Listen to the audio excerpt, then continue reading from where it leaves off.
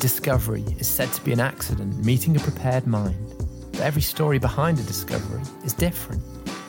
Perhaps the idea is conceived in a light bulb moment, or a brainstorming session, or captured in scribblings on the back of a napkin. Here, we introduce you to scientific pioneers, taking you beyond their publication and into Innovation Corner to hear the untold stories behind their discoveries. This podcast is brought to you by Biotechny, and I'm your host, Alex Maloney. Our guest today is Michelle Arkin, Professor of Pharmaceutical Chemistry at the University of California, San Francisco. Michelle is also the director of the Small Molecule Discovery Center at the university, which at the time Michelle joined was one of the first examples of an academic facility that was professionalizing drug discovery. Michelle has an enormous amount of experience in this field and now continues to apply methods that she's helped to pioneer to demonstrate druggability of new target classes. Further, Michelle has an entrepreneurial string to her bow and has co-founded multiple companies, one of which is Therapeutic. And we spent some time talking about the exciting ideas and concepts that started this company. Michelle is also an incredibly personable and empowering leader who is inspiring the next generation of drug hunters. These are exciting times for drug discovery, and as you'll hear in this episode, the convergence and intersectionality of new approaches to drug development have opened up vast possibilities. While we're already witnessing the realization of some of these breakthroughs, we're merely scratching the surface of what lies ahead. Welcome to Back of the Napkin.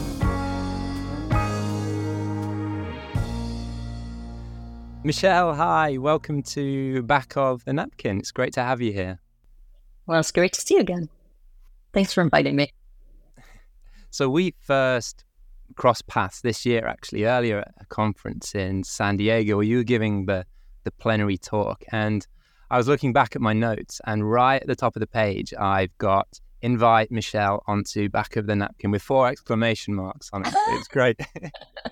Thank you. Well, I don't know you well enough to know if 4 is a lot. Is 4 a lot? It was a lot, yeah. Okay, good. Excellent. Yeah, because my daughter, 4 is good morning. Yeah, 4 that's a high bar for me, 4. So. Okay, well, thank you. I appreciate that. I really feel honored. So let's build some foundations here then, Michelle. Talk me through how you got into science and take me back as far as we need to go here. Well, my father's a doctor, and I liked science in school, so I guess I thought I might go into medicine. So I was pre-med, which means I took the chemistry classes when I went to university at Bryn Mawr in the U.S. And in my first class, so my first chemistry class, big class, 120 people was a big class at liberal arts college. And my professor called me down to the bottom, the lectern at the bottom of the amphitheater after class. And she said, I just wanted to meet you because, people who are doing well in class, sometimes you don't meet them. And I just wanted to say hi. And then after the third test, she had another note at the top that said, please come see me. And I walked down there and she said, what happened? You bombed that test. So I think that was really, that made a big impression, that this big classroom, that somebody would notice you, would see how you're doing. And that was not my experience in big public high school. So I really appreciated that. And it drew me more into science, that my teachers, even when I was a freshman, took some interest. My physics teacher did too. And at the same time, I was taking art history, and I really fell in love with art history and being able to look at pictures in a dark room and think about how art was made. And I had done a lot of theater in high school, so I had kind of arty bent. And I started learning about art conservation science. So this is the science of how an artwork is made, how it changes through time, how if you want to restore it or improve it, how you might go about it that's in alignment with what the artist had intended. Mm-hmm. And this really stimulated me, and it was a double major for a while in chemistry and art history, and worked at the Smithsonian.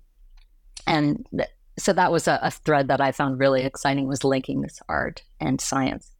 Then when I graduated, I decided to go into chemistry rather than art conservation science. I think, honestly, I was just intimidated by how few positions there were in art conservation science. It was really a new thing. And I talked to a scientist and he discouraged me. And now if I could go back and tell that person, my 21-year-old self, I'd say, no, why can't you be the 11th person who has this job? Why let this person intimidate you instead of see what you have to offer? And so I allowed myself to be intimidated, but it worked out. So I went to graduate school in chemistry at Caltech and did some really interesting work and kind of set me on my path. You're doing your PhD at Caltech then, and what's that in? So you've majored in chemistry, and what have you decided to kind of specialize on then for your PhD? Oh, I see first-year graduate students all the time now at the university where I work, and some of them get really worried about what labs to join, and I try to say it's okay. It won't be that. It's not that earth-shattering or life-shattering a decision, but actually I took it very hard and very seriously. And at Caltech in chemistry, at the time, we didn't have rotations. You started school and you chose a lab and you were in a lab within a couple of months. Mm-hmm. And so that was kind of scary. And so I thought a lot about it and ended up working for Jackie Barton in on this project that was new to her lab. And it was, it was this combination of a lot of different ideas. And it was really kind of a wild idea. And that was appealing to me. It was scary, but I thought that I had some of the skill sets and that were necessary in spectroscopy and inorganic chemistry to help make her project work. And so I started on this project called DNA-mediated electron transfer, which sounds very arcane. But the idea of it is this kind of revolutionary idea that the way DNA is held together, we think of it as being hydrogen bonds that hold the base pairs together. But actually what holds the helix together energetically is the electronic interaction between bases. So this polarizability between the bases that kind of make them like, say, a soft glue, and then they kind of are tacky and they bind to each other. And that electronic interaction also allows them to move electrons back and forth. Well, this was the idea. And she had some very preliminary data, and she's this very creative, very big thinker. And she extrapolated this idea, and then we developed better and better tools over the period of my PhD to actually evaluate this phenomenon, study whether it was true, what its properties were. And now her lab's been working on it ever since. So it was really, it was a risk that was well taken, I think. Yeah, it sounds like an exciting project, and something that was great to be there at the beginning of this. And then you move on to do a postdoc after your PhD, right? And this was at Genentech. So that's quite a jump, right? Going from academia and then going to do a postdoc in industry. So what kind of catalyzed this transfer? Yeah, this was I'd say 60% personal and 40% scientific. So yeah. Yes, it was an exciting project at the time, the DNA project, but it was also really controversial. And the controversy surrounding it had a personal quality to it, a personal attack quality that just was not worth it to me personally to continue to be part of. And so I really wanted to just change disciplines altogether. So I figured I would be a biochemistry professor, and I had experience in inorganic chemistry and nucleic acids chemistry and nothing in protein chemistry. And a lot of the game is in proteins. So I asked my friends at Caltech who worked in protein science, what's the coolest thing happening? And who's the best person doing it? Who's a person that I would really want to work with, want to have as a mentor? And they all to a person said Jim Wells. So, okay. I don't know. You're looking at me like that. Maybe that's a little lazy. Like I could have read the literature instead of asking my friends, but it only occurs to me now. But they were actually, that crowdsourcing was good. And it's true. It was really exciting work. And at the time, Genentech was doing things that labs couldn't do, academic labs couldn't do. If you think about the kind of big science that we can do in academics now, at the time, any kind of automation, even DNA sequencing,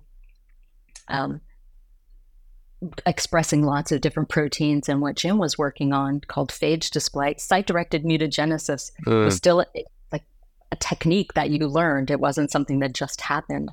And developing that into these really high display technologies like phage display was a really exciting new approach to tackle protein science. And that appealed to me, the idea of doing something completely different in a really different environment. And Genentech was very sciencey. Even though it was a large company, it was still innovation driven and had that fun startup-y kind of mentality, at least in protein engineering, just the department that Jim was in. So I was fortunate to get that postdoc and worked with just really amazing people and changed the direction of my career entirely.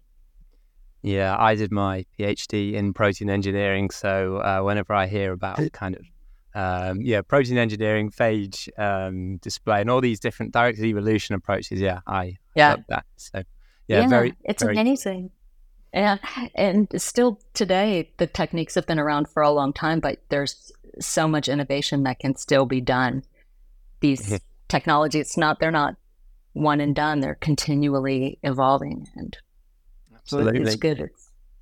I was only there for a year and a third, a little over a year, but I learned a lot, made so many connections. Really was my first introduction to biotech. And I don't know, when you started at the company, what your first, I'm not in academics anymore. My first aha moment was that I didn't need to put a code into the Xerox machine, the copy machine. They have free paper here. We all have the same speed type, we all have the same funding source. Yeah. So it seems like you made a great connection with Jim Wells then at Genentech on this project. So tell me about what happened next, because this seems to be like a pretty key transition as well, moving away from Genentech. It does. It's another fork in the road, I suppose. And the opportunity there was after 18 years, Jim was leaving Genentech to start his own company. And this is in the first .com boom. So we're in Silicon Valley in the .com boom. Everybody's starting companies. There's tremendous energy around that. And he had an idea with a colleague from Berkeley, and to tackle these undruggable targets, what we today even still call undruggable targets or hard to drug targets or high-hanging fruit, to drug protein-protein interactions. This is what he had been working on at Genentech, and felt he had a good understanding of how proteins interacted with each other and how you could turn that knowledge into making small molecules, oral drug-sized molecules, that could do the same thing, that could block these protein-protein interactions. And a big paper came out from Steve Fesick and Phil Hayduck's labs at Abbott, now AbbVie, on what was called fragment-based drug discovery. SAR by NMR. SAR by NMR, exactly, this landmark paper. And John and Jim had other ideas about how to do fragment-based drug discovery, but to apply it to protein-protein interactions. And this crazy idea, new target class, new technology, startup funds were available for that kind of idea in the late 90s. And so he was leaving to do that. And the opportunity, there were 4 postdocs in his lab. He always had 4 postdocs, and 2 of us decided to stay at Genentech and now have fantastic academic careers, Deb Sidhu and Greg Weiss. And 2 of us, Dan Erlinson and I, decided to go to the company to help him start it.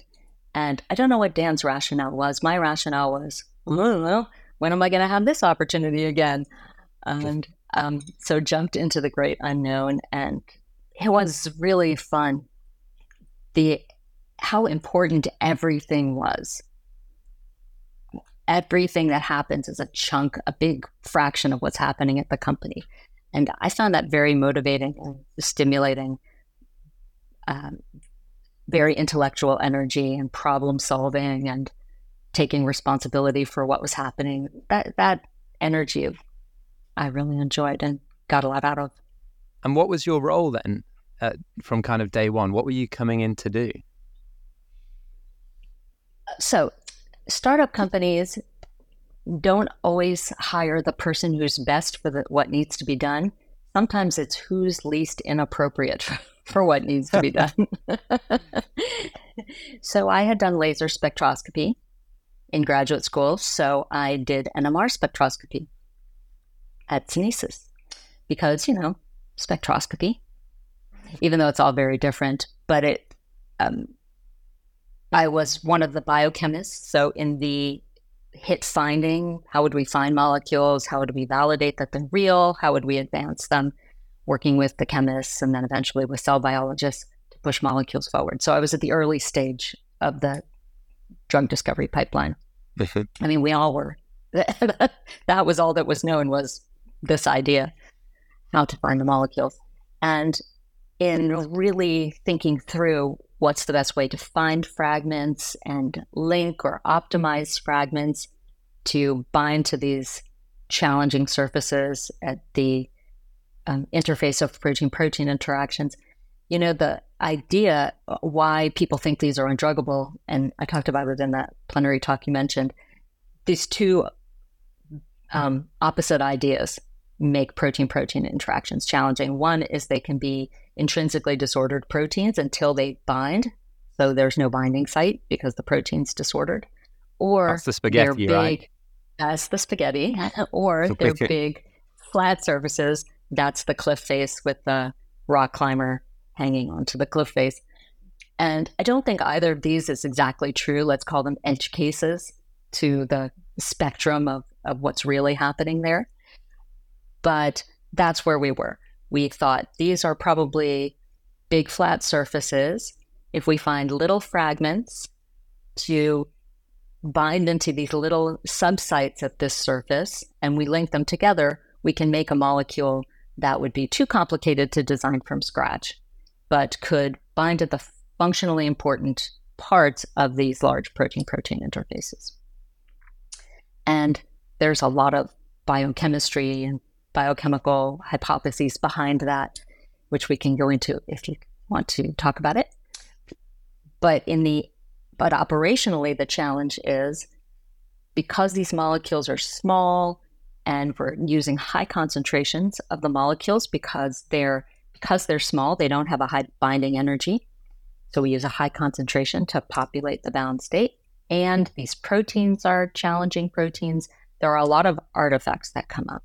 And we quickly realized that and turned to developing a number of approaches to validate that the compounds are binding to the sites that we think they are, that they're interacting with the proteins in the way for the reasons we think they are. And so we developed a number of biophysical tools that are also pretty commonly used now, very commonly used now in drug discovery, but they weren't that commonly used back then, like surface plasmon resonance, NMR, crystallography was commonly used, but different methods to demonstrate mechanism of action, mechanism of binding. So that was a big learning that has impacted a lot of how we think about drug discovery and I think how we can be effective in doing chemical biology. And you found some fantastic molecules that made it all the way through to being approved, right? So tell me about these. Oh, new drug discovery is never a linear story. So there are two stories that I'll tell you about. One did not make it to a drug. We stopped working on it pretty early in the development phase. But that was a scientifically important discovery where we were looking at the protein interleukin-2. Okay, here's the other thing. Because we were early in the game with protein-protein interactions, the idea was let's reduce risk about the target itself by taking targets that had antibodies that were on the market. So we know that they're therapeutically important. If we can do better than the antibody in some way, then we've de-risked the biology. But looking back, knowing more now about these kinds of systems, we also picked some of the most difficult targets because those extracellular proteins, as opposed to intracellular proteins, extracellular protein-protein interactions often are more of those big cliffs coming together, those large rigid surfaces coming together. The proteins are disulfide bonded to themselves, so they're more structurally rigid. The protein-protein interactions can be higher affinity. This is it's a challenging game. So interleukin-2 was in that class. There was an antibody on the market for inflammation, for immunity. So there was also a compound that had just come out in JAK's communication from Tilly and others' labs at Roche. Is it? And this molecule, they designed it mimicking IL-2, and they wanted it to bind to the receptor. But in fact, it bound to IL-2 itself. So it was like a fantastic failure. It was like a super success failure. And this molecule, they had done some NMR with it. We then crystallized it. And that gave us a bunch of ideas for how to make better molecules, how to make our own molecules that mimic some of these interactions, but others would be new and better, more drug-like. And so for these molecules, we took up this fragment-like approach, and we ended up with a molecule that had essentially 3 fragments linked together, or 3 pharmacophores linked together. So it's a big linear molecule that covered the surface of the protein-protein interaction interface. The problem with that molecule is that the antibody really wasn't making any money. So it was de-risked, but also, to be honest with you, we weren't very strong in biology there. We had a few really good biologists, but we didn't say, okay, we have this cool molecule, how can we use it? We said, well, this is not that important of a target. We'll publish it as a demonstration, and I think it has been a valuable demonstration project for people thinking about protein-protein interactions, but it wasn't. We weren't going to pursue it for drug discovery. And then I hopped on a project and ran the cell biology parts of the project for LFA1 ICAM. This is another immunology project. And in this long circuitous story, we started off doing allosteric inhibitors and fragment-based drug discovery. And there was another project team working in parallel, starting from essentially a literature bust. So Genentech had published a peptidomimetic inhibitor of LFA1 in Science magazine. And the person who published that had since become our VP of chemistry at Synesis, Bob McDowell. And he suggested, well, let's work on this also. Let's try to make this more drug-like and orally bioavailable. So we stopped working on the fragment project, and I started working with that group on this peptidomimetic project and developing the cell-based assays to evaluate those compounds. And those were the primary screens, were cell-based assays. So we developed these molecules. In the end, made some really nice molecules, but they weren't orally bioavailable because they had an acid on them that made it difficult, and aliphatic acid made it difficult to get them cell permeable, and we stopped working on it. So then it sat on the shelf, and some colleagues of Bob's from Genentech had then left Genentech, started a company called Sarcode, and they had an idea for how they would use this non-cell permeable LFA1 inhibitor. They would use it in the eye for inflammatory conditions in the eye, because there you don't want systemic exposure. You want it to just stay in the eye. So the properties that made this molecule terrible for what we wanted made it good for what they wanted. So we licensed the molecule to them. They developed it into a drug, which lifitegrast, for inflammatory dry eye. which is actually a really big market. And the only drug that was on the market for it was cyclosporin, eye drop, cyclosporin. Around that time, Sarcode got bought by a company that then got bought by Shire, and now the drug is marketed by Novartis. That's exciting. So you were there. You've got the origin story. Then you're sort of, and it's nice to kind of see how these things can be repurposed and reworked. I think the other thing about it, Alex, is that it takes a champion to really make a drug, to turn a molecule into a drug. It takes people. Now, these people had been at multiple companies and coming back to the same idea. It's like this idea was nagging at them and they couldn't rest until they had cracked this problem. Yeah. That's what it takes to make a drug. You can have Gantt charts and timelines, and all of these things are important to operationalize it, but it's still this flashes of insight and caring, humans caring about the outcome that make things successful, in my experience. And then this transition happens, Michelle, where you go back into academia. So you seem to have created this really solid foundation for working in industry. It sounds really exciting. You've got these kind of the translation side of finding a drug sorted. So talk me through going back to back into academia, because you normally see it the other way, right? But this is kind of rare. A little bit. I don't want to go on record as having translational science sorted. Yeah, okay. Just want to put that out there. But have some experience knowing how hard it is and what the problems are, and to be inspired by the problems.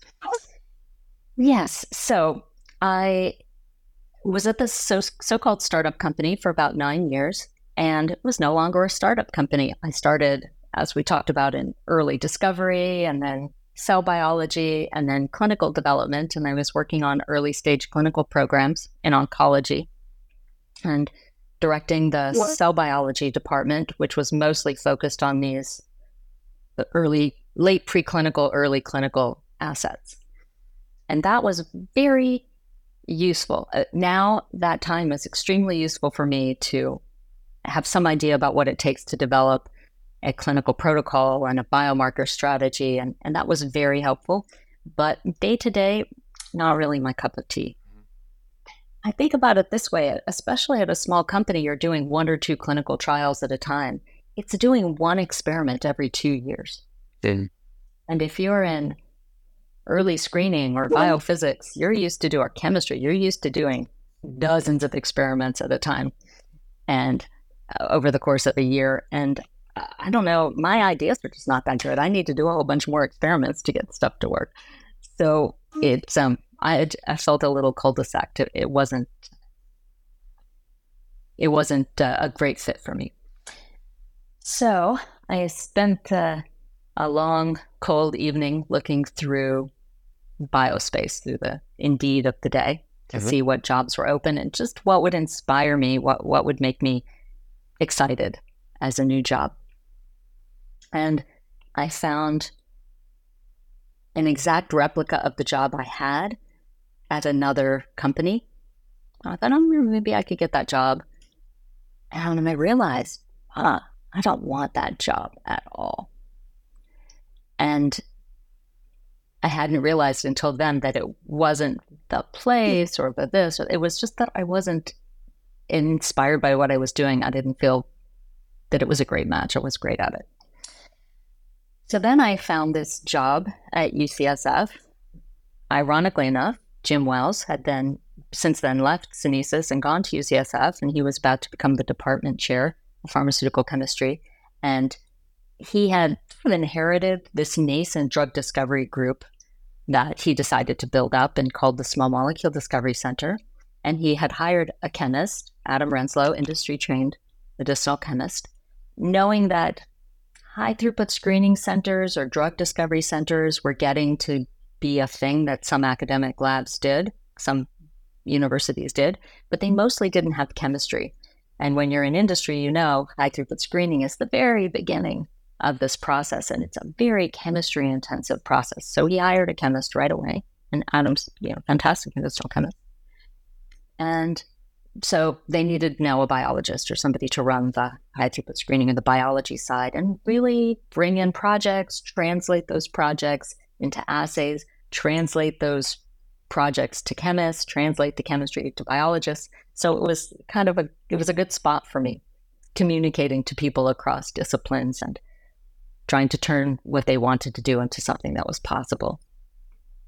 And so I applied for it, and it sounded like fun, really.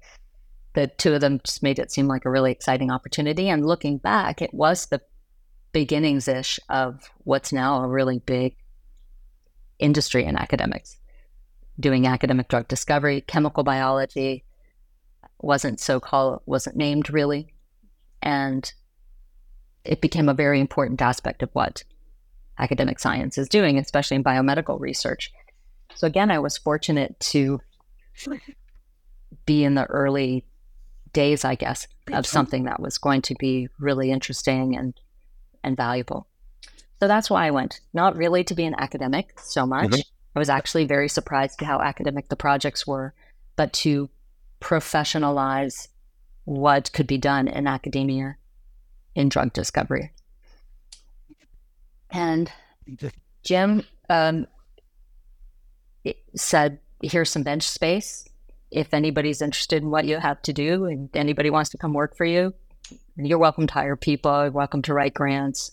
And so Adam and I did develop a number of big collaborations with people and started having postdocs and graduate students, and then became professors. And now I'm the department chair. So it's a nice story, I think. I mean, it was a lot of effort and time. It's been 15 years, but that in a good academic situation, it can be, meritocracy has a bad word, but it can be based on what you can accomplish. I had the space to accomplish what I wanted to and to grow a career the way I wanted to, grow the research the way I wanted to. And the Small Molecule Discovery Center has done really well. Also has a number of licenses and projects, new companies, trained a lot of people, done hundreds of screens and projects with people. So it's been really a fun ride. It looks like a fantastic center, and looking on the webpage for the Small Molecule Discovery Center, it seems like collaboration is an enormously important part of this. So I wanted to ask you, how important do you think collaboration is in advancing science? And I guess coming from maybe pharma, where kind of everything is more internal, this idea of having a center that kind of encourages collaboration across different industries, how does this work, and how have you seen this kind of impact and advance science? You asked that in a really interesting way, because most people, I think, would say, well, pharma, everybody works together. It's a team science. That drug discovery is a team sport. But at the same time, you're right that there can be an internal, a limitation to thinking, because this is how we do it. This is what we do. This is who we are. And not as much external thinking or external collaboration as may be helpful in some areas. And to answer your original question, I think collaboration is everything. I don't think I've ever had an idea or a goal that I could do completely by myself. And collaboration starts with the people who work with you in your lab, the people who work next to you, the faculty in a company, the colleagues that do different things that are overlapping, that are required to make this idea flourish, to address the questions that you have. And there's been something of a revolution in academics, maybe over the last 15 years. I've seen it a lot. This move towards an appreciation that team science is a valuable thing, can give you unique results. It's not something you have to do or something that the funder requires you to do. It's actually grassroots what you want to do to make progress. And it's fun. And science, like it or not, science is done by people. I think a lot of us became scientists because politics felt like there was no ground truth, or literature or art seemed like everything was fun. There's an objective, I feel as a scientist, I think a lot of people do, that there's an objective reality that we're trying to get to and build on and grow. But even though there is that objectivity, everything you're going to do or discover or think about is done with people, was done by people. So it's always been highly collaborative. You're collaborating with the literature. It's always been that way. So pulling that forward and having that be not a bug, but a feature of science is a great direction. I'm really happy to see it go this way. Yeah, I think that's a good answer, Michelle. I'm a huge proponent for collaboration. So many people bring so many different things to a project, and one of the previous guests, Amy Ripke, she talked about kind of ideas needing to be rolled around and pressure tested between lots of people, and I think there's something really important about that, and I don't think it gets, well, more so now, but yeah, I think we should really promote collaboration more. Yes, yeah, I agree. So you have an academic group now then as well, and they're based in the center as well, is that right? Well, I'm a professor of pharmaceutical chemistry at University of California, San Francisco, and the Small Molecule Discovery Center is Chemical Biology and Drug Discovery Center. So they are different people with different skill sets, with different goals, but there is a lot of overlap. To what we were just saying, maybe you could say I have weak boundaries about things like this. The academic lab, or the trainees, postdocs, graduate students, I think they gain tremendously from sitting next to these professional scientists. We have professional software and informatics and high throughput screening equipment and libraries, so much knowledge and tools that they can use in their own science. And vice versa, the people that are running the Small Molecule Discovery Center could have jobs in industry tomorrow, and some of them do take jobs in industry, but they like being in an environment where they see lots of new things, lots of new biology. They can see immediately how their skills can be utilized in novel ways to push forward programs. So they are two separate groups, but there is a lot of intellectual, cultural overlap that I think benefits both. Yeah.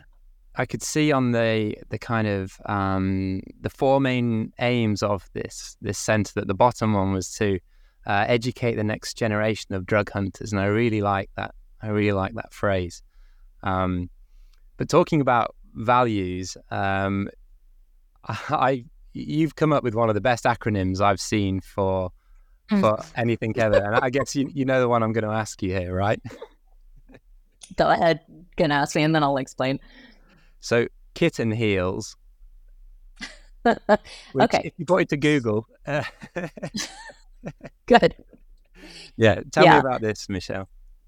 So I had a graduate student who just graduated, and she is very creative, but also a little bit literal in interpreting her boss's words. So a colleague of mine, James Frazier, has his website. They talk about their statement of values, and I think it's like happy hour or beer and chips or something like that. So it's one of those poems where the word is written down, and then the first word of each sentence uses that letter. So I don't remember what they are, but so you read it down and it says beer and chips, and then you read it across and it's their statements of values. And I said, well, that works great for him, but I'm so uncool that for me it would be kitten heels, which are beautiful but prissy shoes that have short, sharp heels. So it's kind of a ladies who lunch shoe. And so she made a poem or statement of values based on kitten heels, which I then loved. I actually thought what she wrote was so nice, and we pressure tested it with the lab, and people liked it. So yeah, we kept it, but it's comes from me being uncool. Oh, I really like that. I think that's really good. And it's good you. to have, it's kind of good to have these pillars and these values that you kind of hold yourselves accountable to. I really like that. Thank you. Yeah, I thought it was beautiful. So let's get on to talking about some of your kind of more current research, Michelle, because we met at the Gordon Research Conference a few weeks ago as well, and I got to hear you talk about some of the more recent work you're doing. So, and a huge thrust of your work is obviously around these protein-protein interactions and finding small molecule modulators of these. So maybe you could kind of tell the listeners, a little bit about what this work involves. Yeah, so the projects that you're talking about, it's one of the main projects in the lab. And I think a nice example of how, again, it comes down to people, starting with people, and then turning into a whole cottage industry. In 2012, I was at a conference in Germany, medicinal chemistry, European Medicinal Chemistry Conference, and met Christian Altman, who was giving an award lecture on his work on 1433 structural biology and how natural products stabilize these interactions between 1433 and other proteins. And I just thought this was the most amazing talk.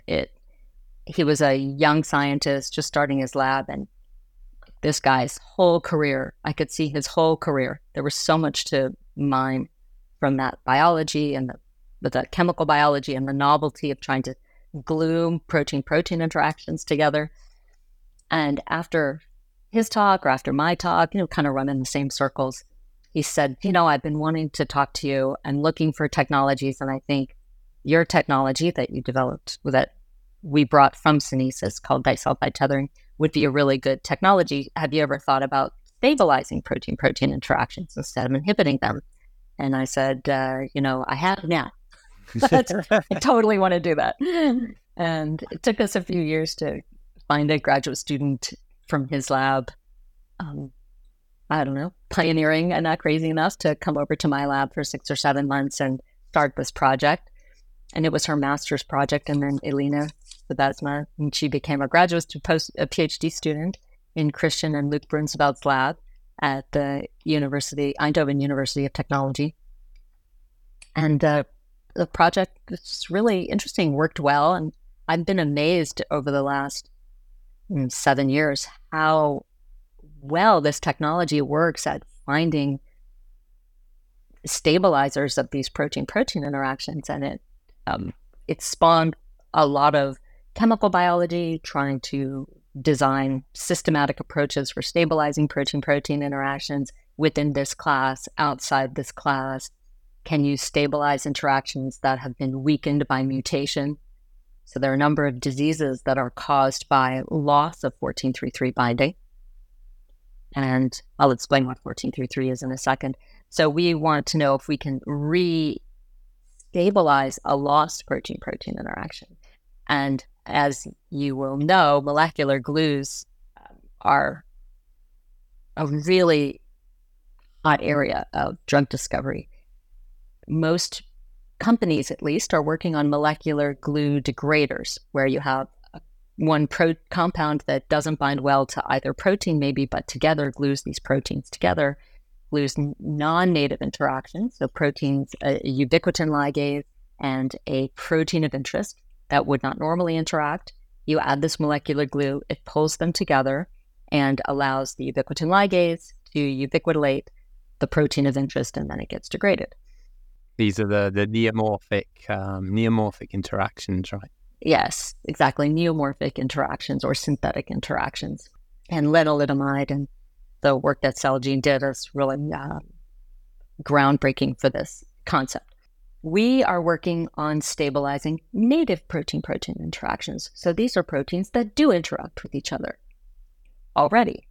If we can turn up the gain on an interaction, we can make more of that native biology happen.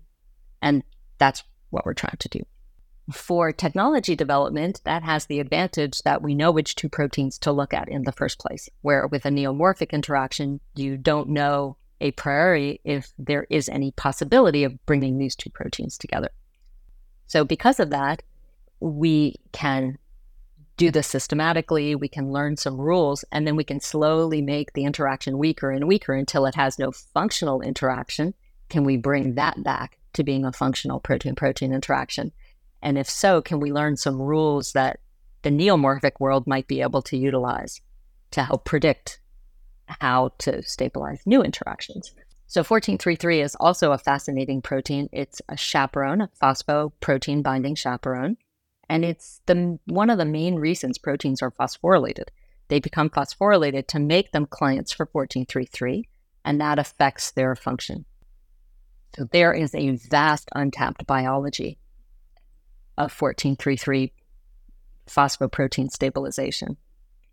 Often you read it in the literature, now I always think about it, an inhibitory phosphorylation at site such and such, or stabilizing, activating phosphorylation at site such and such.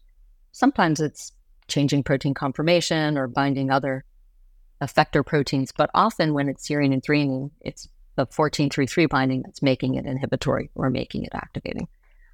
So that's an exciting area, biologically as well as technologically. How many proteins are known to bind to 1433 then? Have they all been found?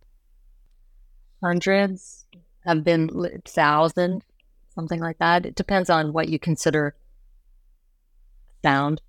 If you see it in proteomics and you don't throw it out as probably an artifact, as 1433 shows up all the time in my phosphoproteomics, so I throw it out.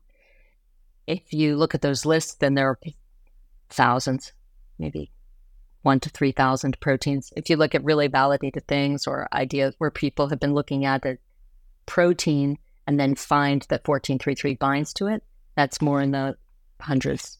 So this idea then of stabilizing protein-protein interactions with 1433 and another protein is, I guess, what started this company now that you founded called Ambigon. And thinking about this list then, so of what that list of proteins could be, you've got so many targets here that you could go after, and it sounds like it makes such perfect sense to kind of start a company here. So tell me about the moment where you kind of realized we need to make a company here. This comes back to what you were asking about with collaboration before and how important people are to the equation. Working with Christian and Luke in their labs has been such a fantastic experience for me and for my lab. They're wonderful people, and I really enjoy talking science with them.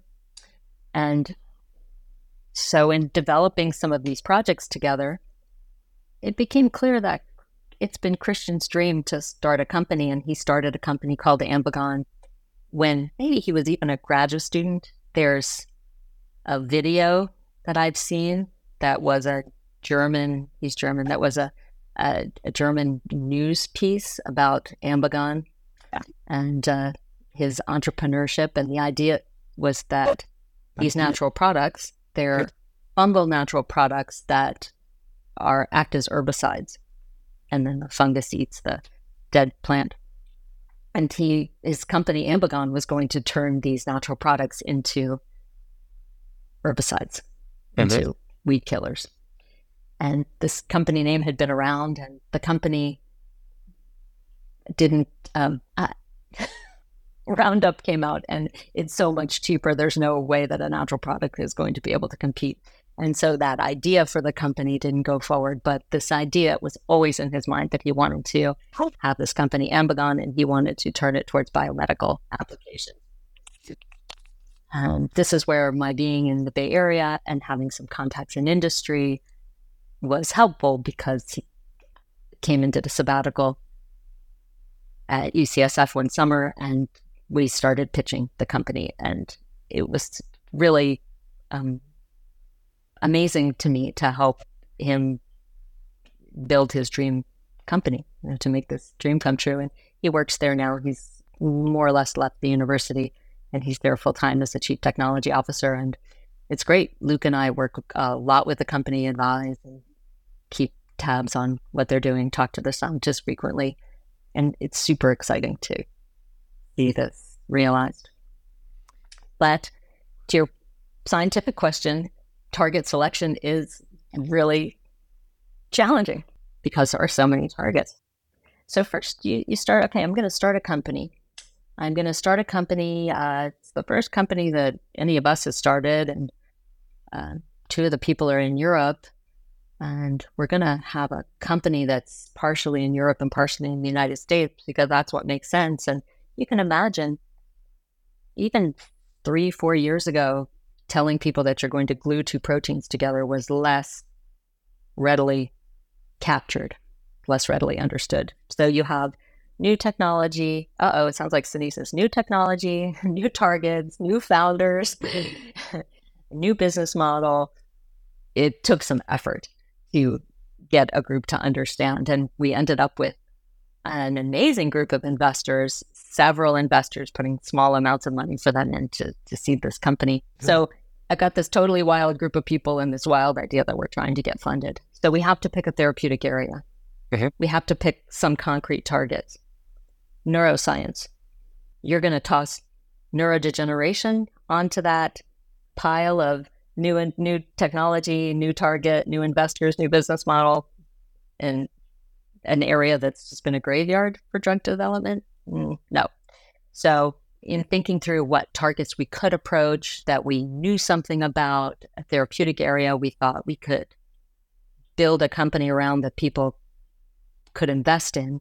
Oncology was a really natural fit for all the reasons that people like to develop drugs in oncology: patient selection, rapid proof of concept in the clinic, biomarkers pretty well developed, things like that. Also, the 1433 binding interactome is a rogues gallery of cancer proteins, tumor suppressors, transcription factors, oncogenic kinases, a number of proteins that have been difficult to drug, like transcription factors, intrinsically disordered proteins. So there was a lot there that things that you might want to activate or inhibit. So a lot there that we could pull together into an exciting set of potential targets.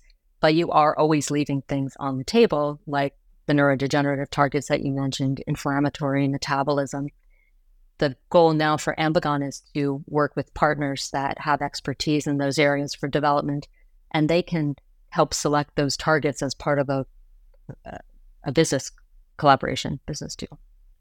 So I think that's the best way to expand the technology in 1433 without diluting the expertise that the company can have in pushing forward its own targets. And 1433 tip of the iceberg. When lenalidomide came out, you think, well, maybe this is the unicorn. But then when the second molecular glue degrader came out, you think if there are two, there are thousands. And you just need to figure out how to find them, how to develop them, what you really want from these things. And hence the explosion of creativity in academics and biotech and big pharma around molecular glues and other induced proximity. So I do think it's a frontier, and just broadly scoped, just induced proximity, broadly scoped, and many people are working on it. Our own corner of the world is in systematic approaches to discovering these interactions, starting with native interactions, because we can think about those systematically. What did we learn about 1433 and how to develop stabilizers that we can then apply to other targets? What are the features, the generalizable features of these interactions that we can apply? The way we approach it, we use covalent-based fragment discovery, because you're asking a lot of a molecule to stabilize an interaction. The way our molecules work, like the natural products, they bind to a composite site. They bind very weakly to 1433 or to the intrinsically disordered protein on the other side of that interface. They bind to this sort of spherical pocket that's at the rim of that interface. So we started to look for other proteins that have some of those features. They have a chemical handle near that protein surface that we might use to drag a molecule to that site in a site-directed way. Using that approach, we can also screen for molecules that stabilize in the primary screen rather than look for binders and then see which ones stabilize. We can do that also. But having a systematic approach for finding stabilizers from fragments. We started looking for those kinds of pockets. Is there a handle, a cysteine, a buried lysine? Is there the pocket of about the right size? How can we develop assays? And so from that, we found a couple of other hub protein targets. These different classes of proteins that, like 1433, have a number of different proteins, intrinsically disordered peptides that they interact with. And so we're pursuing those. Watch this space. Very exciting. Thank you. What excites you most about the future of drug discovery, Michelle? Intersectionality. So when you look at the drugs that are being developed now, they really follow a chemical biology mindset. What is the biological problem? What is the best way to address that biological problem with a tool? If that tool validates the biology, turn it into a drug. So much broader concept of what a drug might look like. Maybe it's a small molecule that meets Lipinski's rules, but maybe it's not. Maybe it's a larger molecule. Maybe it's covalent. Maybe it's linked to an antibody. Maybe the antibody is the drug. Maybe it's a cell or a nucleic acid. And you see the intersectionality of these different types of biological tools being brought to bear on the medical problem. And that's really exciting. Along with all the data that we're getting, we can't have a conversation about modern drug discovery without talking about big data and how we're going to integrate all that to make the next round of molecules. So I think the breadth of innovation is the highest, the broadest in my career so far in what people think is possible and are willing to try to do. And that's all we can ask for, right? Try to tackle the problems as we find them. Absolutely, yeah. I think a really exciting time to be in the field, and I think the next 5-10 years, I think we're going to see a lot of really interesting discoveries. Yeah, agreed. So, Michelle, we're kind of running out of time here, but I like to keep a section on here for challenges. No scientific journey is free of challenges. So I'd like to kind of ask you about what sort of challenges you've encountered in your time in science. Well, there's the personal challenges of deciding what you want to do and how to do it and figuring out how to convince people to let you do it with money or space or title or whatever you require to do that. And I think everybody goes through that, and I have empathy for them, and I have experienced those things, but I'm in a pretty good spot right now. I'm very grateful. On the scientific side, this is true for all industries, I think, but in academics, it's really hard to line up the project team, the idea, the money, and the space technology all in the same place at the same time. And maybe the magic of this cottage industry we're building around stabilizing protein-protein interactions is having all those things at the right time, having the right project team and technology and enthusiasm externally that allows us the money and pulpit to do and talk about that work. I wish I knew how to solve that problem. If I could just fund everybody and just say, do you follow your ideas rather than fund people based on their projects, fund them based on the people and let them do the projects, I would. But this is an ongoing challenge in academics, is how to bring it all together. And that's where collaboration is so important, because other people have the skill sets or the materials or the tools that you don't have. Yeah, it's an interesting answer. And yeah, I completely agree. I think that's something that is obviously a problem, and I don't know, it doesn't seem like there's an easy solution to it, right? No, most easy things. Well, things are always easy when somebody's solved them. Okay, so final feature then, Michelle. I think you maybe know what's coming here. Yeah. And this is something fun to finish. So I think you've maybe heard this feature on the podcast before, but I noticed when you gave your plenary talk at Drug Discovery Chemistry in San Diego that you described kind of biology as like a complex dance, and you had this slide which said less of a waltz and more of a traditional British dance. And you had this movie that you played from Pride and Prejudice. So I thought for this Something Fun to Finish feature, I was going to find science paper titles that had either appeared in peer-reviewed literature or I've just completely made up. And they're based, loosely based on film titles. So I want you to guess whether you think it was in a real peer-reviewed journal or whether I've completely made the paper title up. Does that sound good? Oh, yeah. That sounds great. Okay. All right. Number 1. The Silencing of the Lambs. Use of antisense oligonucleotides in sheep embryos. Real. No, fake. It sounds Alex, like it says more about you than me. Yeah, totally. You're really good at this. I have to admit, ChatGPT is very good actually at coming up with fake paper titles. Okay, I think you'll like this one as it involves 1433 client protein. P53 shades of hippo. Real.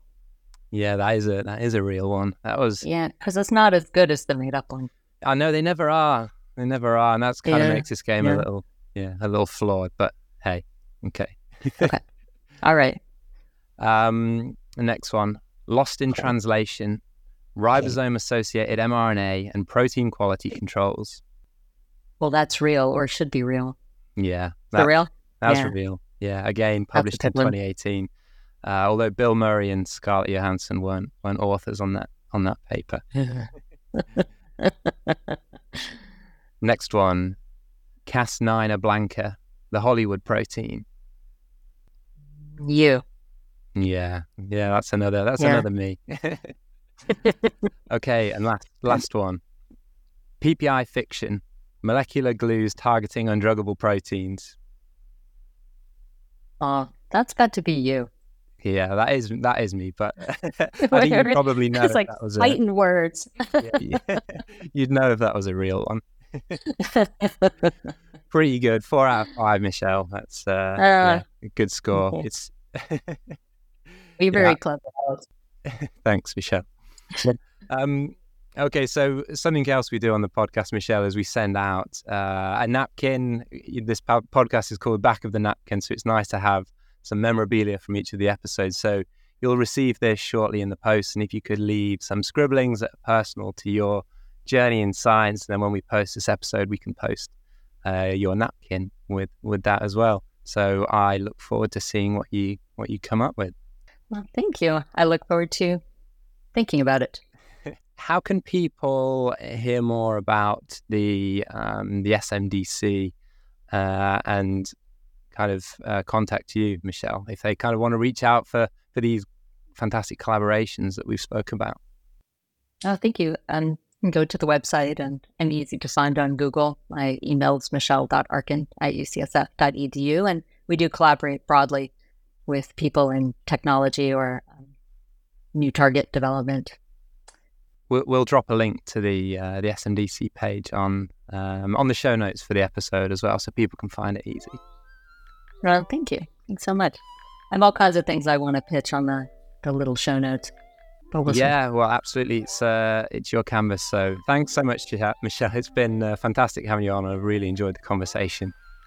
No, thank you. It's great to see you. Thanks so much for the invitation. Thanks, Michelle. Thanks for listening to this episode of Back of the Napkin. To hear more stories of innovation and discovery just like this, subscribe to Back of the Napkin on Apple Podcasts, Spotify, Stitcher, or wherever you get your podcasts from. If you enjoyed this episode, please consider sharing it with your friends, colleagues, or lab mates. Back of the Napkin is made possible by Biotechny, where science intersects innovation. Biotechny is a supplier of high-quality and innovative tools for life science research, therapeutic manufacturing, clinical diagnostics, and more. They encompass brands like R&D Systems, Tokris Bioscience, Novus Biologicals, Protein Simple, Advanced Cell Diagnostics, Exosome Diagnostics, and Asuragen, to name some. To learn more, you can visit the website at biotechne.com. That's bio-techne.com.